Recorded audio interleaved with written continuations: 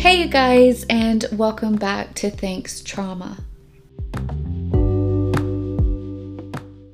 Y'all, I hate the word toxic and I hate how freely we use it. And even myself, I've done it multiple times in the past. But if you get anything from this podcast, it's don't just freely use the word toxic. So this episode is about codependency and what it's like to be codependent. And I was on Pinterest earlier, I just typed in codependency, and one of the first few things that popped up was a video of a woman, I think a video, maybe an article, and the caption was codependent toxic woman. Now, in my opinion, codependency is not toxic. Some might say it is, but to me it's just very unhealthy. And, we're getting into this trend, name your toxic behavior. And it'll just be off the wall, ridiculous behaviors. But they're not toxic. They're just unhealthy behaviors, especially when you're aware of why we do things. I'm not an expert. But it's why we do the things that we do, why we respond to people in certain ways, why we react in certain ways. And don't get me wrong, some of it is toxic, but it's typically just unhealthy, and it's probably easier for everyone just to call things like that unhealthy. This is for my little codependency beans like myself. Being codependent is unhealthy, and it feels unhealthy. It really is the saddest shit I put myself through. So just a few signs of codependency, and this can go into friendships, romantic relationships, family members, your child maybe, anyone that you share a close relationship with, and it can even extend out and just to your everyday life. But before I get in on this, you really do your own research. Don't just tick the boxes and say that you're codependent. So when you're codependent, you people please. And it's that unhealthy people pleasing. It's you putting yourself last to everyone around you, to anyone that you care for and love. You help others at your own expense, but you have a hard time asking for help. Being codependent, it actually feels like you're burdening other people when you ask for help. I remember when I was moving myself out, I think this was my sophomore year of college, and I had a box full of stuff I was carrying down 3 flights of stairs. And these 2 guys asked if I needed any help getting it to my car, and my car was right there. So I just freeze, and I'm like, no. In my head, I'm thinking, yes, I need a shit ton of help because I have a mini fridge. I have to get down these steps by myself, but I'll just say no.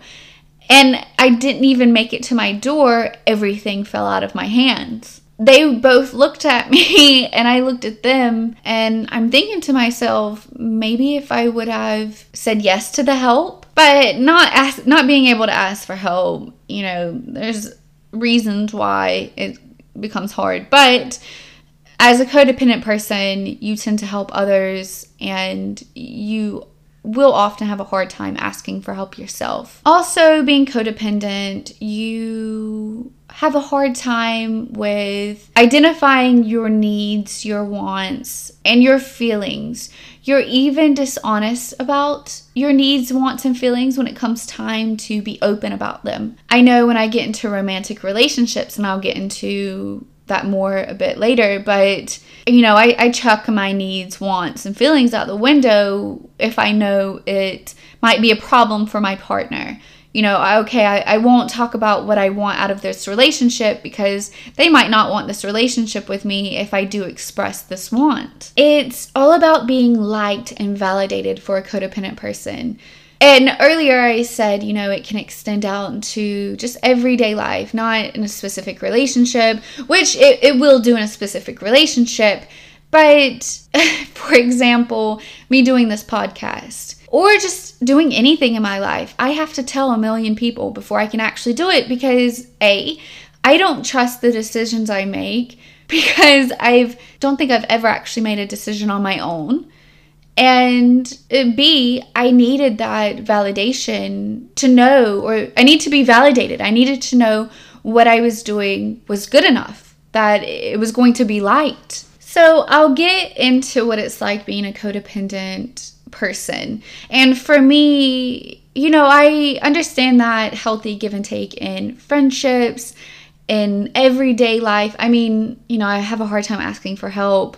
I do need to be validated. I feel like that's all kind of normal stuff. But when I get into a romantic relationship, it's like me packing up everything that makes me an individual and just tossing it over a balcony. I depend so much on my partner and the relationship, or the state of the relationship. So if my partner's okay, I'm okay. If my partner's not okay, well, guess what? Neither am I. Say if my partner comes home and they've had a bad day and they say, look, I've had a bad day. Well, now I'm going to go sit and think about all the things that I've done wrong as a partner, all the things that I've just, maybe how I've contributed to them having a bad day, and now how can I fix it? I take on that responsibility because it's been hard for me to separate myself from those kind of emotions. Relating this back to childhood trauma, this can manifest itself when you're a child taking on these same responsibilities, whether you're blamed as a child, taking on the feelings or pain that your parents should have taken on themselves. You becoming or feeling responsible as a child to your parents' needs and wants, catering to them. And, at a young age, you're tossing out everything that makes you an individual to make sure that you're being a good child, a good daughter or son. And for myself, I've moved into relationships with that same mindset. What can I do to be a good partner? Regardless if my partner's even good to me, what can I do to be a good partner? How can I fix this? How can I fix them, what they're going through? I'm not like this at all when I'm not in a relationship. I tend to be free-spirited. I do what I want. I trust the decisions I make, more than I typically do in a relationship.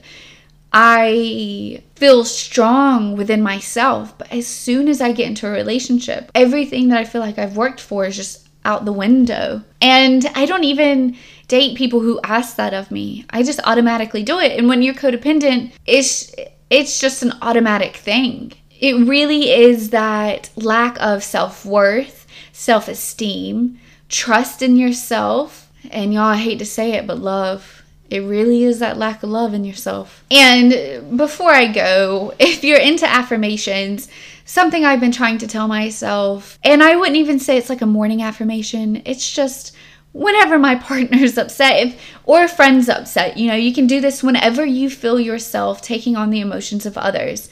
You remind yourself that you are not responsible for the way others feel. If you know for sure that you're not responsible, if you had nothing to do with the way someone else feels, then you can tell yourself that you're not responsible, that it isn't your job to help others where they are. It's to help yourself first. And, take that lightly because, if a friend's going through something, I don't know. It's always nice to lend a hand, but that's not what I'm talking about. It's when you feel responsible for how other people feel, remind yourself that it's okay to let go of that responsibility. It's okay to let someone else you love and care for go through those emotions without having to fix it, without having to blame yourself. Y'all, I'm trying to get off this boat myself, so I have no advice for you. But something that has been working for me is just reminding myself that I'm not responsible. I'm not responsible for how other people feel about my feelings or thoughts or the things that matter to me. If I'm not intentionally hurting other people, I'm not responsible for those things. It's about staying true to myself, the things that I want and the things that I need, and the decisions that I make for myself. Hopefully this is how we stop being so codependent and we start putting that energy that we put into our codependent relationships into ourselves. But that is it for today, you guys. Thank you to those who are listening and thank you to those who support me. I will be back with another episode, so thanks, trauma. So stay tuned.